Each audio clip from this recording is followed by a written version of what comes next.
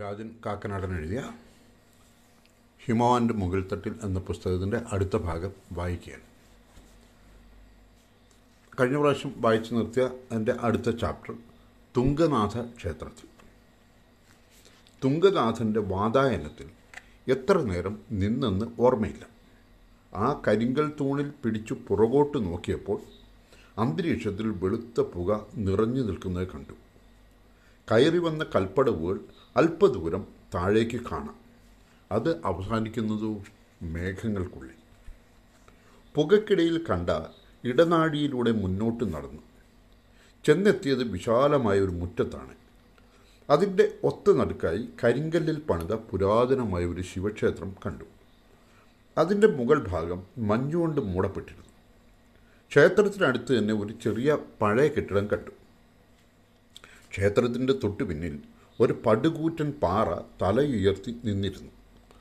അത് മഞ്ഞുകൊണ്ട് മൂടപ്പെട്ടിരുന്നുവെങ്കിലും വശങ്ങളിൽ കണ്ട വെളുത്ത പാടുകളിൽ നിന്നും പാറയാണെന്ന് മനസ്സിലാക്കാൻ കഴിഞ്ഞു. അവിടെ ആകെ വിജനമായി തോന്നി.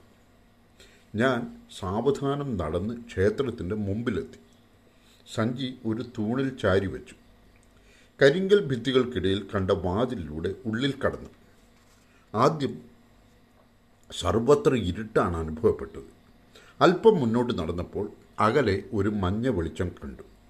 ആ പ്രകാശനാളം കൊത്തിവച്ച പോലെ നിശ്ചലമായിരുന്നു.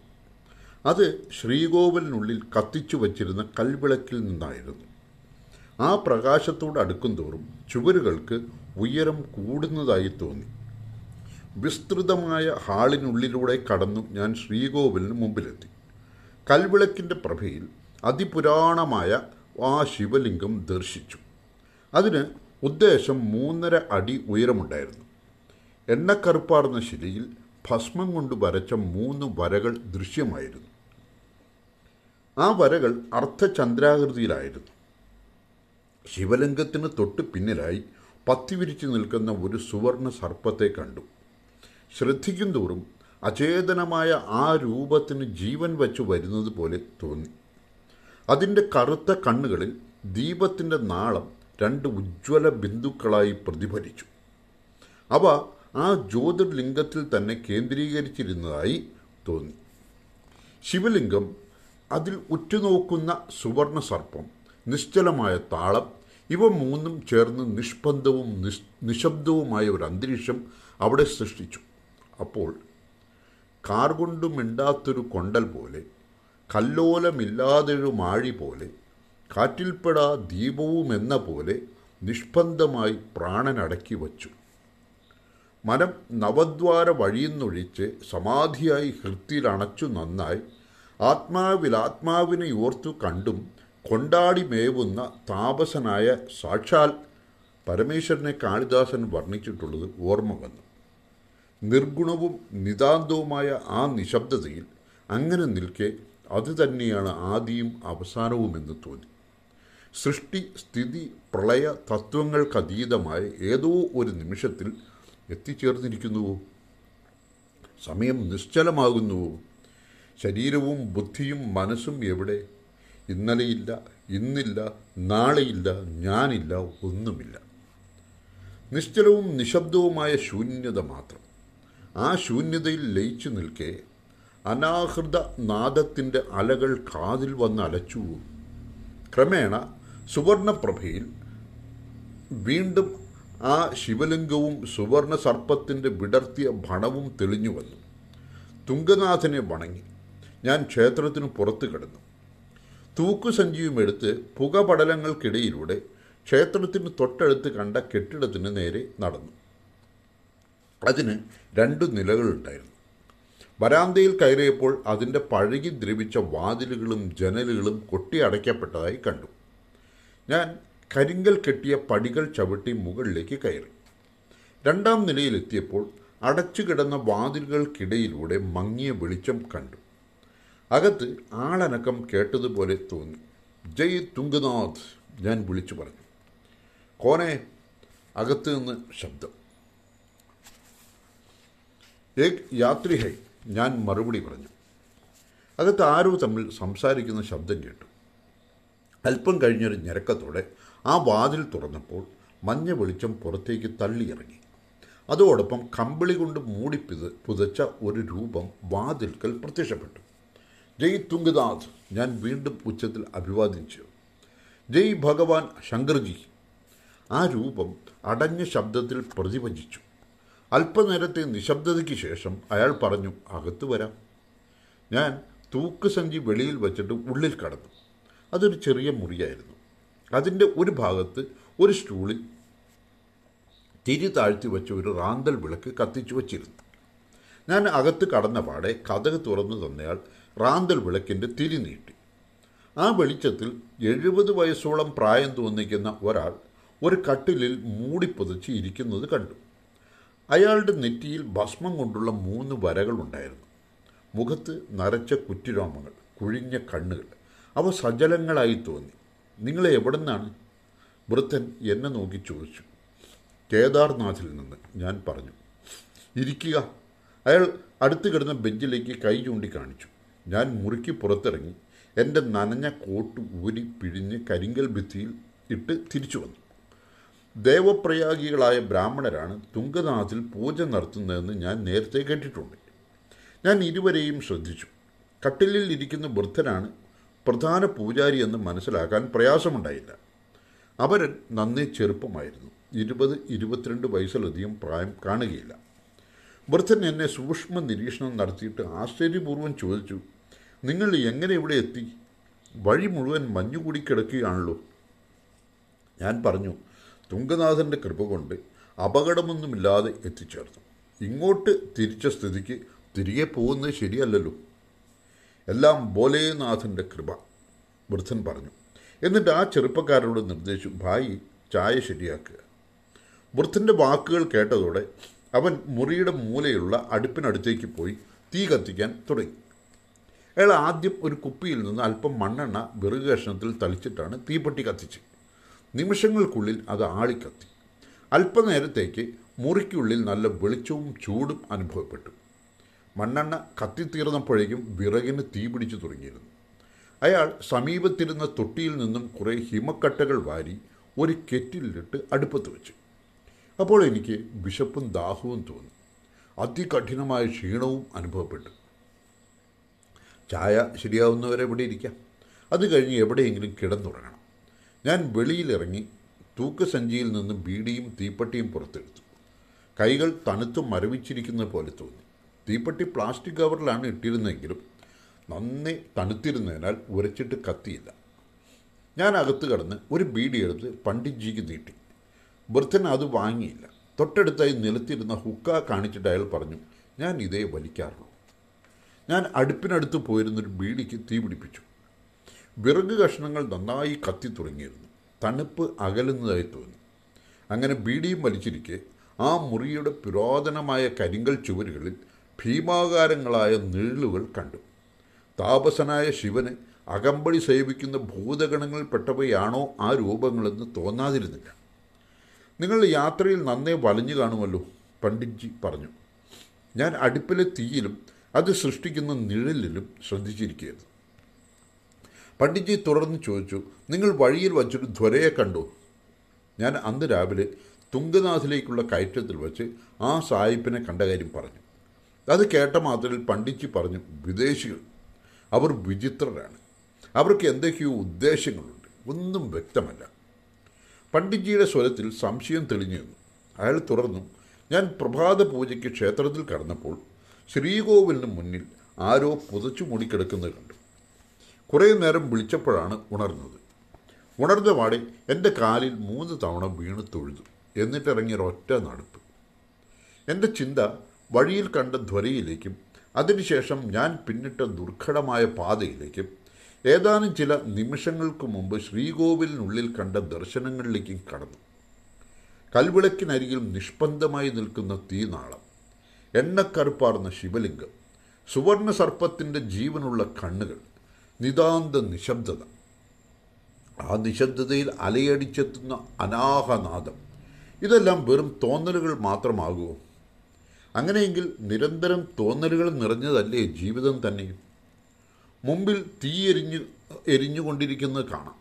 അതിനു സമീപം കമ്പിളി കൊണ്ട് മൂടിപ്പിതച്ചിരിക്കുന്ന ഒരു രൂപം, ചാർപ്പായയിൽ കൂനിപ്പിടിച്ചിരിക്കുന്ന മറ്റൊരു രൂപം, അടുപ്പത്ത് തിളയ്ക്കുന്ന ഹിമജലം, അതിൽ നിന്നുയരുന്ന ആവി, അഗ്നിജ്വാലകളുടെ ചലനത്തിനൊപ്പം ചുമരുകളിൽ ചലിക്കുന്ന ഭീകര ചിത്രങ്ങൾ. അവയ്ക്കിടെ കത്തിപ്പൊട്ടുന്ന വിറക് കൊള്ളികളുടെ ശബ്ദം. ഇതെല്ലാം വെറും തോന്നലുകളല്ലേ? ഇത്തരം തോന്നലുകളല്ലേ ജീവിതചക്രത്തിൻ്റെ വന്യമായ ഭ്രമണത്തിന് ആധാരം? ലക്ഷവും 10 ലക്ഷവും തിക്കിത്തിരക്കുന്ന മഹാനഗരങ്ങളെവിടെ? പറക്കുന്ന കൊട്ടാരങ്ങളെവിടെ? വിരുന്നുമുറികളെവിടെ? നർത്തനശാലകളെവിടെ? മദ്യചഷകങ്ങളെവിടെ? മദിരാക്ഷികളെവിടെ? ചീറിപ്പായുന്ന വെടിയുണ്ടകളെവിടെ? പോർ വിമാനങ്ങളെവിടെ? വിഷം വമിപ്പിക്കുന്ന ബോംബുകളെവിടെ? സുവർണരഥങ്ങളെവിടെ? അനേകായിരങ്ങളുടെ രക്തത്തിൽ മുക്കിയെടുത്ത ചെങ്കോലുകളെവിടെ? ബാബാജി, ചായ പിയോ? ബ്രാഹ്മണ യുവാവിൻ്റെ ശബ്ദം കേട്ടാണ് ഞാൻ ഞെട്ടി ഉണർന്നത്. ഒരു വലിയ സ്റ്റീൽ ടംബ്ലർ നിറയെ ആവി പറക്കുന്ന ചായ. ഞാനത് കയ്യിലെടുത്തു. അടുത്ത പ്രഭാതത്തിൽ നന്നേ പുലർച്ചയ്ക്ക് ഉണർന്നപ്പോൾ ഞാൻ ആ അടുപ്പിനരികിൽ തന്നെ ഇരിക്കുകയായിരുന്നു. വൃദ്ധനായ ബ്രാഹ്മണൻ ഉറക്കമാണ്. യുവബ്രാഹ്മണൻ മുറിയുടെ ഒരു മൂലയിൽ ഒരു കമ്പിളിയിലിരുന്ന് ശിവസ്തോത്രങ്ങൾ ചൊല്ലുന്നത് കേട്ടു. അടുപ്പിൽ തീ ഉണ്ടായിരുന്നില്ല. കഠിനമായ തണുപ്പ് അനുഭവപ്പെട്ടു. കാലുകൾ മരവിച്ച പോലെയുണ്ട്. ഞാൻ എഴുന്നേറ്റ് ചാരിയിരുന്ന കതകുകൾ തുറന്ന് വെളിയിലിറങ്ങി. ചുറ്റിനും വെള്ളപ്പുക മാത്രം. പ്രഭാതത്തിലെ തണുത്ത കാറ്റിൽ അവ മെല്ലെ ചലിച്ചു. അവയ്ക്കിടയിലൂടെ സമീപസ്ഥമായ ക്ഷേത്രത്തിൻ്റെ മങ്ങിയ രൂപം കാണാം. ഞാൻ മടങ്ങി മുറിയിലെത്തി. ഒരു ബീഡിയെടുത്ത് കത്തിച്ചു. സ്തോത്രം ചൊല്ലിക്കൊണ്ടിരുന്ന ബ്രാഹ്മണൻ അടുപ്പിന് സമീപത്തെത്തി തീ കത്തിക്കാൻ തുടങ്ങി. തീ കത്തിയപ്പോൾ ഒരു വലിയ ചെമ്പുപാത്രം കൊണ്ടുവന്ന് അടുപ്പിന് മുകളിൽ വച്ചു. അത് നിറയെ ഹിമക്കട്ടകളായിരുന്നു. പാത്രം ചൂടായപ്പോൾ ഹിമക്കട്ടകൾ ഉരുകി വെള്ളമായി. വെള്ളത്തിന് ചൂട് പിടിച്ചു തുടങ്ങിയപ്പോൾ ഞാൻ ഒരു ഗ്ലാസ്സിൽ അല്പം വെള്ളമെടുത്ത് മുഖം കഴുകി തിരിച്ചു വന്നു. വൃദ്ധനായ ബ്രാഹ്മണനും ഉണർന്നു കഴിഞ്ഞിരുന്നു. അയാൾ എഴുന്നേറ്റിരുന്നപ്പോൾ യുവബ്രാഹ്മണൻ ഒരു ലോട്ട നിറയെ ജലം കൊണ്ടുവന്ന് കൊടുത്തു. വൃദ്ധൻ അതുമായി പുറത്തിറങ്ങി. പ്രഭാതകൃത്യങ്ങൾ നടത്തി തിരിച്ചു വന്നു. യുവബ്രാഹ്മണൻ ചായ തിളപ്പിക്കാൻ തുടങ്ങിയിരുന്നു. ചായ തയ്യാറായപ്പോൾ ഞങ്ങൾ 3 പേരും ഓരോ ഗ്ലാസ് ചായ കുടിച്ചു. പാലിന് പകരം പാൽപ്പൊടിയാണ് അതിൽ ചേർത്തിരുന്നത്. ചായ കഴിച്ച ഉടൻ പ്രഭാത പൂജയ്ക്കുള്ള ഒരുക്കങ്ങളായി. വൃദ്ധബ്രാഹ്മണൻ മന്ത്രങ്ങൾ ഉരുവിട്ടുകൊണ്ടേയിരുന്നു. ഒടുവിൽ പൂജയ്ക്കുള്ള സാധനങ്ങളൊക്കെ എടുത്ത് ഇരുവരും പുറത്തു കിടന്നു. ഞാനും അവരെ അനുഗമിച്ചു. പുകപടലങ്ങൾക്കിടയിലൂടെ നടന്ന് ക്ഷേത്രത്തിലെത്തി. ശ്രീകോവിലിനുള്ളിലെ വിളക്കണഞ്ഞിരുന്നു. വൃദ്ധബ്രാഹ്മണൻ ശ്രീകോവിലിനുള്ളിൽ കയറി മന്ത്രോച്ചാരണങ്ങളോടെ വിളക്ക് കത്തിച്ചു. അപ്പോൾ വീണ്ടും അഞ്ജനക്കല്ല് പോലെ കറുത്ത ശിവലിംഗവും അതിൽ തന്നെ കേന്ദ്രീകരിച്ചിരിക്കുന്ന സുവർണ സർപ്പത്തിൻ്റെ സൂക്ഷ്മ നേത്രങ്ങളും ദൃശ്യമായി. വൃദ്ധപുരോഹിതൻ പൂജ ആരംഭിച്ചു. യുവബ്രാഹ്മണനാണ് പൂജാവസ്തുക്കൾ എടുത്തു കൊടുത്തുകൊണ്ടിരുന്നത്. ഏറെ നേരത്തെ കർമ്മങ്ങളോടെ പ്രധാന പൂജ കഴിഞ്ഞു. യുവബ്രാഹ്മണൻ പൂജയുടെ ഓരോ ഘട്ടത്തിലും ഒരു ചങ്ങലയിൽ പിടിച്ചു വലിച്ച് ക്ഷേത്രത്തിലെ വലിയ മണി മുഴക്കിക്കൊണ്ടിരുന്നു. അവിടെ നിന്ന് പ്രസാദമായി ലഭിച്ച് കുറേ ഭസ്മവും സുഗന്ധമുള്ള ഒരു തരം പച്ചിലയുമാണ്. അത്തരം ഇലകൾ മല കയറുമ്പോൾ പലയിടങ്ങളിലും കാണാമായിരുന്നു. പൂജാനന്തരം പുറത്തു കടന്നു. അന്തരീക്ഷത്തിൽ വെളിച്ചം വർദ്ധിച്ചു വന്നു. ഉദയസൂര്യൻ്റെ രശ്മികൾ പുകപടലങ്ങളിൽ തങ്ങി നിൽക്കുന്നതായി തോന്നി. അവയ്ക്കിടയിലൂടെ അകലെയുള്ള മാമലകളുടെ ഉന്നത ശ്രേണികൾ ദൃശ്യമായി. തൊട്ടടുത്തുള്ള ഒരു ശൃംഗമൊഴികെ മറ്റെല്ലാം എനിക്ക് താഴെയായിട്ടാണ് കാണപ്പെട്ടത്. മഞ്ഞിൻ്റെ നേരിയ ആവരണത്തിനുള്ളിൽ കൂടി ചുറ്റോടു ചുറ്റും കണ്ട കാഴ്ചകൾ അവർണ്ണനീയമാണ്. അപ്പോൾ ഭൂമിയുടെ മുകൾ തട്ടിലാണ് നിൽക്കുന്നതെന്ന് തോന്നി. നീലയും വെള്ളയും വയലറ്റും കലർന്ന പർവ്വത പങ്ക്തികൾ തിരമാലകളെപ്പോലെ നോക്കത്താത്ത ദൂരം വരെ കാണാം. അങ്ങനെ നോക്കി നിൽക്കെ യുവബ്രാഹ്മണൻ ക്ഷേത്രത്തിനുള്ളിൽ നിന്നും പുറത്തിറങ്ങി വന്നു. അയാൾ ചോദിച്ചു, ബാബാജി, എങ്ങനെയുണ്ട് കാഴ്ചകൾ?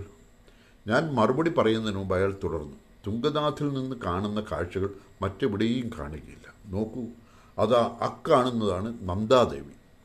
മറ്റത് കാഞ്ചൻഗംഗ. അതാ ആ ഭാഗത്താണ് കൈലാസം. ഇപ്പുറത്ത് കാണുന്ന സ്വർഗാരോഹണം. അതാ അകലെ ആ വെളുപ്പ് കണ്ടില്ലേ, അതാണ് എവറസ്റ്റ്. നല്ല തെളിച്ചമുള്ളപ്പോൾ കൂടുതൽ വ്യക്തമായി കാണാൻ കഴിയും. ഓരോ ദിക്കിലേക്കും കൈ ചൂണ്ടിക്കൊണ്ട് അയാൾ ഓരോ കൊടുമുടിയുടെയും പേര് പറഞ്ഞു. അവയിൽ പലതും ഞാൻ മുമ്പ് കേട്ടിരുന്നു. തൊട്ടടുത്ത് തലയുയർത്തി നിന്ന ധവളാഭമായ ഒരു ശിഖരത്തിലേക്ക് കൈ ചൂണ്ടി ഞാൻ ചോദിച്ചു, അത് ഏത് ശൃംഗമാണ്? അതാണ് ഹനുമാൻ ശിഖർ. രാമഭക്തനായ ഹനുമാൻ ആ ശൃംഗത്തിൽ അനുഷ്ഠിച്ചിരുന്നു എന്ന് അയാൾ പറഞ്ഞു. അത് ആ പാറ കണ്ടില്ലേ? അയാൾ ക്ഷേത്രത്തിന് തൊട്ടു പിന്നിൽ മഞ്ഞും മൂടിക്കിടന്ന പാറയിലേക്ക് കൈ ചൂണ്ടി പറഞ്ഞു. അതിനുള്ളിൽ ഒരു ഉറവയുണ്ട്. വെയിലിൻ്റെ ചൂടിൽ മഞ്ഞുരുകി പോകുമ്പോഴും അതിനുള്ളിൽ നിന്നും വെള്ളം കുത്തി ഒഴുകിക്കൊണ്ടേയിരിക്കും. അതാണ് തുംഗനാഥൻ്റെ ഗംഗ. ഒരിക്കലും അത് വറ്റുകയില്ല. ഇത്രയും പറഞ്ഞ് അയാൾ മുകളിലത്തെ മുറിയിലേക്ക് നടന്നു. ഞാൻ അല്പനേരം അവിടെയൊക്കെ ചുറ്റി നടന്ന് കണ്ടു. പടുകൂറ്റൻ കരിങ്കൽ കഷ്ണങ്ങൾ കൊണ്ടാണ് ആ ക്ഷേത്രം പണിതിരിക്കുന്നത്. അത്യുന്നതമായ കൊടുമുടിയുടെ അക്കിരത്തിൽ കാലാകാലങ്ങളായി കൊടുങ്കാറ്റിനെയും ഇടിമിന്നലിനെയും അതിജീവിച്ചു നിൽക്കുന്ന ആ ക്ഷേത്രത്തിന് ഇപ്പോഴും പറയത്തക്ക കേടുപാടുകളൊന്നും സംഭവിച്ചിട്ടില്ല. ഞാൻ വിശാലമായ മുറ്റത്തിലൂടെ നടന്ന് ക്ഷേത്രത്തിൻ്റെ പിൻഭാഗത്തെത്തി. അവിടെ ക്ഷേത്രത്തേക്കാൾ ഉയരത്തിൽ ഒരു കൂറ്റൻ പാറ കണ്ടു. അതിൻ്റെ ഒരു ഭാഗത്ത് നിന്ന് ഹിമക്കട്ടകൾക്കിടയിലൂടെ ജലം ഒഴുകി വരുന്നത് കാണാം. പാറയുടെ ഉള്ളിലെ ചൂട് കൊണ്ടാവാം അത് കട്ട പിടിക്കാത്തത്. ഞാൻ തിരിച്ചെത്തിയപ്പോൾ വൃദ്ധബ്രാഹ്മണൻ ക്ഷേത്രത്തിൽ നിന്ന് പുറത്തിറങ്ങി വരുന്നത് കണ്ടു. അയാൾ അപ്പോഴും മന്ത്രങ്ങൾ ജപിക്കുന്നുണ്ടായിരുന്നു. ഒരു സ്വപ്നാടനക്കാരനെ പോലെയാണ് അയാൾ നടന്നിരുന്നതെന്ന് എനിക്ക് തോന്നി. ആ ദൃഷ്ടികൾ അകലെയുള്ള ഏതെങ്കിലും കൊടുമുടിയിലാണോ അതോ ഏതോ ആന്തരിക ബിന്ദുവിലാണോ കേന്ദ്രീകരിച്ചിരിക്കുന്നതെന്ന് എനിക്ക് മനസ്സിലാക്കാനായില്ല. വൃദ്ധൻ അല്പനേരം ഉദയസൂര്യൻ അഭിമുഖമായി നിന്നു. അയാളുടെ ചുണ്ടുകൾ അപ്പോഴും ചലിക്കുന്നുണ്ടായിരുന്നു. അയാൾ തൻ്റെ ലോട്ടയിൽ നിന്നും കുറേ ജലം കൈക്കുള്ളുമ്പിളിലെടുത്ത് 8 ദിക്കിലും തളിച്ചു. അതിനുശേഷം മുകളിലത്തെ നിലയിലേക്ക് കയറിപ്പോയി. ഞാൻ കുറേ സമയം അവിടെ ചുറ്റി നടന്നു. അപ്പോൾ മുകളിലത്തെ നിലയിൽ നിന്ന് ഒരു വിളി കേട്ടു, അരേ ബാബാജി. ഞാൻ തലയുയർത്തി നോക്കിയപ്പോൾ കണ്ടത് യുവബ്രാഹ്മണനെയാണ്. അയാൾ വിളിച്ചു പറഞ്ഞു, ബാബാജി, റൊട്ടി കഴിക്കാം. ഞാൻ മുകളിൽ കയറി ചെന്നു. വൃദ്ധബ്രാഹ്മണൻ റൊട്ടി കഴിച്ചു തുടങ്ങിയിരുന്നു. എനിക്കൊരു പാത്രത്തിൽ 4-5 റൊട്ടിയും അല്പം ഡാലും വച്ചിട്ടുണ്ടായിരുന്നു. ഞാൻ നിലത്തിരുന്ന് അത് കഴിച്ചു തുടങ്ങി. ഭക്ഷണവേളയിൽ തുംഗനാഥനെ പറ്റി പല വിവരങ്ങളും വൃദ്ധനോട് ചോദിച്ച് മനസ്സിലാക്കി. കാലാകാലങ്ങളായി തുംഗനാഥിലെ പൂജ നടത്തുന്നത് തൻ്റെ പൂർവികരാണെന്ന് വൃദ്ധൻ പറഞ്ഞു. കൂടെയുള്ള പയ്യൻ തൻ്റെ ഏറ്റവും ഇളയ പുത്രിയുടെ സന്തതിയാണ്. വസന്തം തുടങ്ങുമ്പോൾ അവർ ദേവപ്രയാഗിൽ നിന്നും ഇവിടെ എത്തുന്നു. തലച്ചുമടായി ആട്ട, എണ്ണ, മറ്റു പലചരക്ക് സാധനങ്ങൾ, പൂജാവസ്തുക്കൾ തുടങ്ങിയവ അവരോടൊപ്പം കൂലിക്കാർ കൊണ്ടുവരുന്നു. നട തുറന്നാൽ 3 മാസം കഴിഞ്ഞ് ശ്രാവണ പൗർണമിക്ക് ശേഷമേ അത് അടയ്ക്കുകയുള്ളൂ. ഋഷികേശിലുള്ള ഒരു ട്രസ്റ്റാണ് അതിലേക്കുള്ള ചെലവുകൾ വഹിക്കുന്നത്. പണ്ടൊക്കെ, അതായത് മോട്ടോർ റോഡുകൾ വരുന്നതിന് മുമ്പ്, യാത്രികരിൽ അധികവും കേദാരിൽ നിന്ന് മടങ്ങി തുംഗനാഥ് ദർശനം നടത്തിയാണ് ബദരിക്ക് പോയിക്കൊണ്ടിരുന്നത്. വൃദ്ധൻ പറഞ്ഞു, ഇപ്പോൾ ആര് വരാനാണ്? കേദാരം ദർശിച്ചാൽ യാത്രികർ രുദ്രപ്രയാഗ് വഴി ചുറ്റി മോട്ടോറിൽ ബദരിയിലെത്തും. തുംഗനാഥ് ദർശനത്തിൻ്റെ പ്രാധാന്യം അധികം പേരും മറന്നു കഴിഞ്ഞു. ദർശനത്തിനു വേണ്ടി ജനപ്രവാഹങ്ങൾ ആർത്തിരമ്പുന്ന പല ക്ഷേത്രങ്ങളും ഞാൻ ഭാരതഭൂമിയിൽ കണ്ടിട്ടുണ്ട്. അവയ്ക്കൊന്നുമില്ലാത്തൊരു പ്രത്യേക ശാന്തത തുംഗനാഥിനുള്ളതായി എനിക്ക് അനുഭവപ്പെട്ടു. ജനബാഹുല്യമുള്ള ക്ഷേത്രത്തിലെ മേൽശാന്തികൾ ലക്ഷക്കണക്കിന് വാരിക്കൂട്ടുമ്പോൾ ഋഷികേശിലെ ട്രസ്റ്റ് നൽകുന്ന തുച്ഛമായ തുക കൊണ്ട് 3 മാസം ഇവിടെ തങ്ങി ദൈനംദിന പൂജ നടത്തുന്ന ഈ ദരിദ്ര ബ്രാഹ്മണരെ എന്തു നേടുന്നു? അയാൾ പറഞ്ഞതുപോലെ കൈലാസപതിയുടെ കൃപാകടാക്ഷമാകാം. വൃദ്ധബ്രാഹ്മണരിൽ നിന്നും ബദരിയിലേക്കുള്ള വഴിയെക്കുറിച്ച് പല വിശദാംശങ്ങളും മനസ്സിലാക്കാൻ കഴിഞ്ഞു. ബദരിക്ക് പോകുന്ന വഴിയുള്ള പല സ്ഥലങ്ങളും പുരാണ പ്രസിദ്ധങ്ങളാണെന്ന് അയാൾ പറഞ്ഞു. റൊട്ടി കഴിച്ചു കഴിഞ്ഞു. പാത്രം കഴുകി തിരികെ കൊണ്ടുവച്ചു. എന്നിട്ട് 2 ബ്രാഹ്മണനോട് നന്ദി പറഞ്ഞ് ഞാൻ പുറത്തിറങ്ങി. അതിനു മുമ്പ് 2 രൂപ ആ യുവാവിന് നൽകാനും ഞാൻ മറന്നില്ല. തുംഗനാഥിന് ചുറ്റുമുള്ള ശൃംഗങ്ങൾ സൂര്യപ്രകാശത്തിൽ വെട്ടിത്തിളങ്ങുന്നുണ്ടായിരുന്നു. ഞാൻ തുംഗനാഥിനെ 3 ആവർത്തി വണങ്ങി. ക്ഷേത്രത്തിൻ്റെ ഒരു വശത്ത് അല്പം മാറി താഴേക്ക് കണ്ട പടവുകൾ ഇറങ്ങാൻ തുടങ്ങി. അങ്ങിങ്ങ് കല്ലുകൾ ഇളകി തുടങ്ങിയിരുന്നു. അത് കുത്തനെയുള്ള ഇറക്കമായിരുന്നു. അങ്ങിങ്ങ് വീണുകിടന്ന മഞ്ഞിൽ ചവിട്ടി കാൽ വഴുതാതെ ശ്രദ്ധിച്ചാണ് താഴേക്കിറങ്ങിയത്. ഒരു ഭാഗത്ത് കുത്തനെയുള്ള പാറക്കെട്ട്, മറുവശത്ത് അത്യഗാധമായ ഗർത്തം. അവിടെ നിന്ന് നോക്കിയപ്പോൾ താഴെയുള്ള പൈൻമരക്കാടുകൾ വെറും പുൽക്കൂട്ടങ്ങളാണെന്ന് തോന്നി. കാൽ തെറ്റിയാൽ ചെന്ന് വീഴുന്നത് ആയിരക്കണക്കിന് അടി താഴ്ചയിലായിരിക്കും. താഴേക്കിറങ്ങും തോറും സൂര്യൻ്റെ പ്രകാശം വർദ്ധിച്ചു വന്നു. ആദ്യം പടികൾ എണ്ണിയാണ് ഇറങ്ങിയത്. 1000-ലധികമായപ്പോൾ എണ്ണൽ നിർത്തി. കാലുകൾക്ക്, പ്രത്യേകിച്ചും മുട്ടിന് താഴെ കലശലായ കഴപ്പും വേദനയും അനുഭവപ്പെട്ടു. തലേ രാത്രി തുംഗനാഥിൽ വിശ്രമിച്ചെങ്കിലും ദീർഘയാത്രയുടെ ക്ഷീണം മാറാതെ നിന്നു. ചൂട് കൂടി വരുംതോറും ക്ഷീണവും വർദ്ധിച്ചു വന്നു. മല കയറുമ്പോൾ കയറ്റമാണ് കഠിനമെന്ന് തോന്നും, ഇറങ്ങുമ്പോൾ ഇറക്കമാണ് കഠിനം. പടവുകൾ ഇറങ്ങി താഴെ എത്തിയാൽ ഉഖിമഠ് ചമോളി റോഡിൽ എത്തിച്ചേരുമെന്ന് പുരോഹിതൻ പറഞ്ഞിരുന്നു.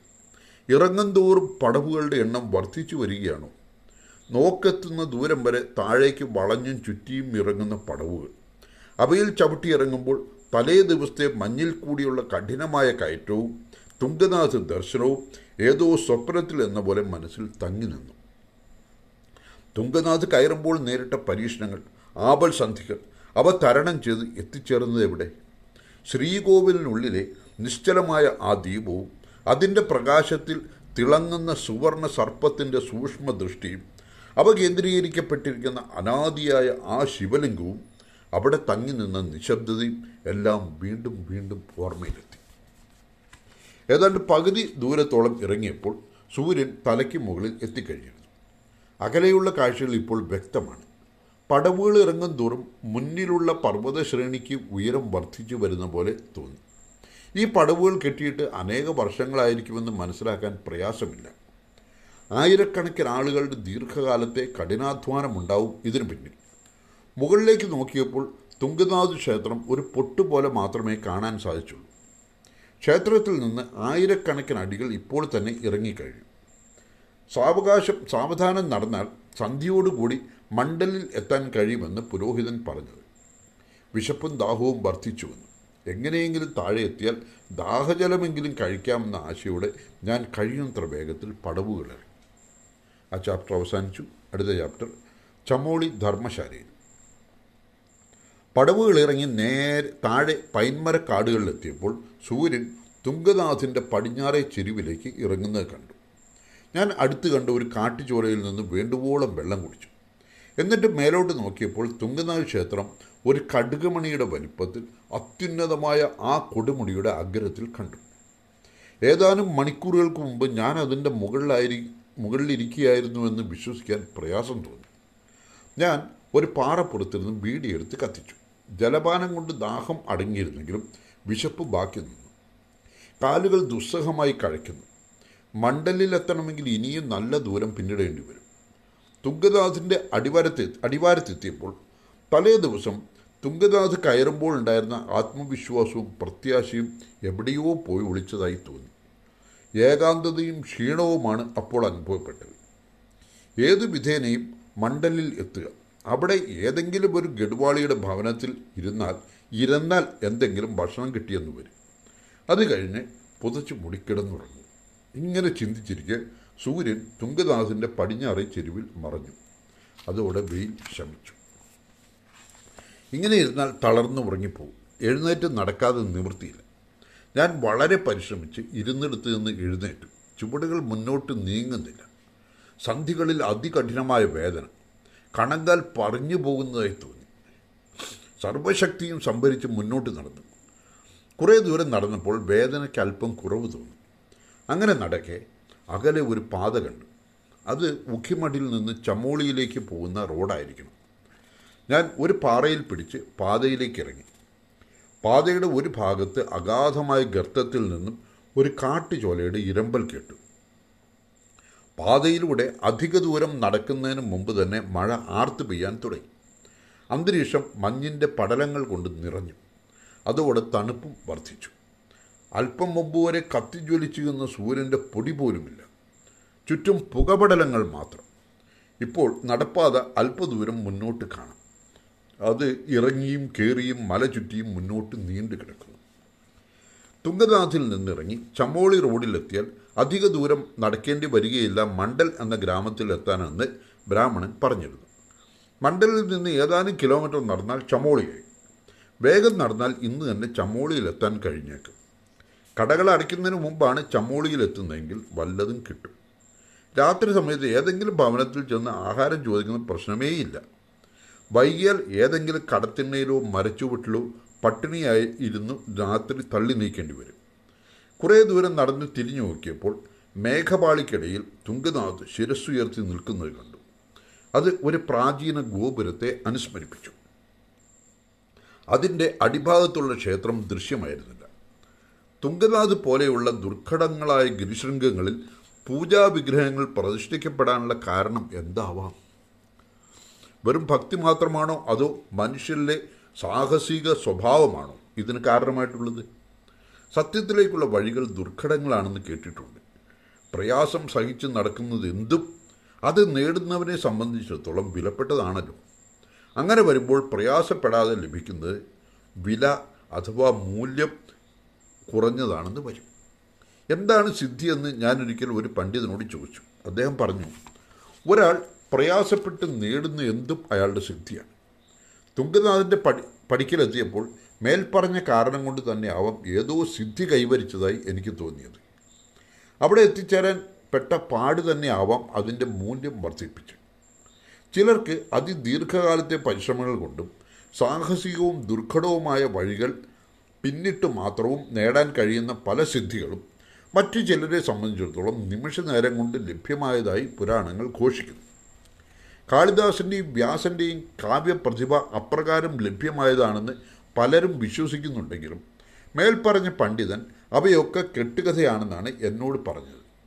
വിചിത്രമെന്ന് പറയട്ടെ, തുംഗനാഥിൽ നിന്നിറങ്ങി ഇരച്ചു പെയ്യുന്ന മഴയത്ത് ആ പെരുവഴിയിലൂടെ ഏകനായി വിശന്നു വലഞ്ഞ് മുന്നോട്ട് നടക്കുമ്പോൾ തലേ ദിവസം കൈവരിച്ചു എന്ന് കരുതിയ സിദ്ധി വെറും മിഥ്യയായിട്ടാണ് എനിക്ക് തോന്നിയത്. ഒരു പ്രത്യേക ലക്ഷ്യസ്ഥാനത്തെത്തുന്നവരെ അത് മുഖ്യ ലക്ഷ്യമാകും. ഏതു വിധേനയുള്ള കഷ്ടപ്പാടുകൾ സഹിച്ചും അവിടെ എത്തിച്ചേരാൻ ശ്രമിക്കും. എന്നാൽ ലക്ഷ്യസ്ഥാനത്തെത്തിക്കഴിയുന്നതോടെ പുതിയ ലക്ഷ്യങ്ങളായി, പുതിയ മാർഗങ്ങളായി. ആ മഴയത്ത് അങ്ങനെ ഓരോന്നും ചിന്തിച്ച് നടക്കുമ്പോൾ ഏത് വിധേനയെങ്കിലും ചൂടും വെളിച്ചവുമുള്ള ഒരിടത്തെത്തുക എന്നതായിരുന്നു എൻ്റെ ലക്ഷ്യം. തുംഗനാഥ് ദർശനവും അവിടെ വച്ച് അനുഭവപ്പെട്ട ആ പ്രത്യേക മനഃശാന്തിയും പാടെ മറന്നിരുന്നില്ലെങ്കിലും അപ്പോൾ അതിന് യാതൊരു പ്രാധാന്യവും തോന്നിയില്ല. ബദരിയിലെത്തണമെങ്കിൽ ചമ്മോളിയിൽ നിന്ന് 3-4 ദിവസമെങ്കിലും നടക്കേണ്ടി വരുമെന്നാണ് ഗുപ്തകാശിയിൽ വച്ച് കണ്ട സ്വാമി പറഞ്ഞ്. ഇപ്പോൾ സ്വാമിയും കൂട്ടരെ എവിടെ എത്തിയിരിക്കും? തുംഗനാഥിലെത്തി കാണുമോ? വളരെ സാവധാനമായിരുന്നു അവരുടെ യാത്ര. 3 പേരുമുണ്ടല്ലോ. ഏതെങ്കിലും ഗ്രാമങ്ങളിലോ ഗുഹകളിലോ തങ്ങി ഇടയ്ക്കിടെ റൊട്ടിയും ഡാലും ഉണ്ടാക്കി കഴിച്ച് പാലൊഴിക്കാത്ത ശർക്കര ചേർത്ത് ചായയും കുടിച്ച് ഇടയ്ക്കിടെ ചിലം വലിച്ച് ശിവസ്തോത്രങ്ങൾ ചൊല്ലി അവർ ആയാസരഹിതമായി നടക്കുന്നുണ്ടാവാം. സ്വാമിയുമായി സംസാരിച്ചതിൽ നിന്ന് ഏതെങ്കിലും ധൃതിയോ ഉത്കണ്ഠയോ ഉള്ളതായി തോന്നിയില്ല. സർവസംഘ പരിത്യാഗിയായി ഉലകമേ തറവാട് ആയി പരമപിതാവിനെ സ്തുതിച്ച് ദിനരാത്രങ്ങൾ തരണം ചെയ്യുന്ന യോഗി വര്യനുണ്ടോ ഉത്കണ്ഠയോ ഭയമോ വേവലാതിയോ? ആ യോഗിയുടെ വാക്കുകൾ ശ്രവിച്ച് അദ്ദേഹത്തോടൊപ്പം നടക്കുന്ന രാമാനന്ദനും ശ്യാംലാലിനും സ്വാഭാവികമായി ഒരു മാനസിക ഭദ്രത ഉണ്ടാവും. എന്നാൽ ഈ ഉള്ളവൻ്റെ നിലയോ ചിന്തിക്കുകയിൽ തികച്ചും ശോചനീയം തന്നെ. ഏകനായി വിശന്ന് വലഞ്ഞ് നീണ്ടു പോകുന്ന ഹിമാലയൻ പെരുവഴിയിലൂടെ ഇരച്ചു പെയ്യുന്ന മഴയത്ത് മൂടൽമഞ്ഞിനിടയിലൂടെ തപ്പിത്തടഞ്ഞു നീങ്ങുന്ന ഒരു അശരണൻ. തുംഗനാഥ് കയറുമ്പോഴുണ്ടായിരുന്ന നിർഭയത്വം എവിടെ? നിശ്ചയദാർഢ്യം എവിടെ? മെയ്ക്കരുത്തെവിടെ? ഇനി ബദരീനാഥിൽ നടന്നെത്തണമെങ്കിൽ അനേകം മൈലുകൾ പിന്നിടണം. ഇപ്പോൾ തന്നെ കൈകാലുകൾ തളരുന്നു, ശരീരം കിടുകിടാ വിറയ്ക്കുന്നു, മനസ്സ് പതറുന്നു. മുന്നോട്ട് പോകാനുള്ള ശക്തി തന്നെ നഷ്ടപ്പെട്ടതായി തോന്നുന്നു. ആഞ്ഞടിക്കുന്ന കൊടുങ്കാറ്റ്, തകർത്ത് പെയ്യുന്ന മഴ, മലകളിൽ നിന്ന് കുത്തിയൊഴുകി വരുന്ന വെള്ളം പാതയെ മുറിച്ച് വലതുവശത്തുള്ള അഗാധ ഗർത്തത്തിലേക്ക് പതിക്കുന്നു. അന്തരീക്ഷം പുകപടലങ്ങളാൽ ആവരണം ചെയ്യപ്പെട്ടിരിക്കുന്നു. സൂര്യൻ അസ്തമിച്ചിരിക്കാനിടയില്ല. അത് തുംഗനാഥിൻ്റെ പടിഞ്ഞാറേ ചെരുവിലെത്തിയിരിക്കും. ഇനി ഇരുട്ടാൻ എത്ര സമയം കാണും? മഴയാണ്, പുറത്ത് നല്ല ശക്തമായ മഴയാണ്. മഴ നമ്മുടെ റെക്കോർഡിങ്ങിനെ തടസ്സപ്പെടുത്തും എന്നുള്ളതുകൊണ്ട് ഇന്നത്തെ വായന ഞാനിവിടെ അവസാനിപ്പിക്കുകയാണ്. നന്ദി.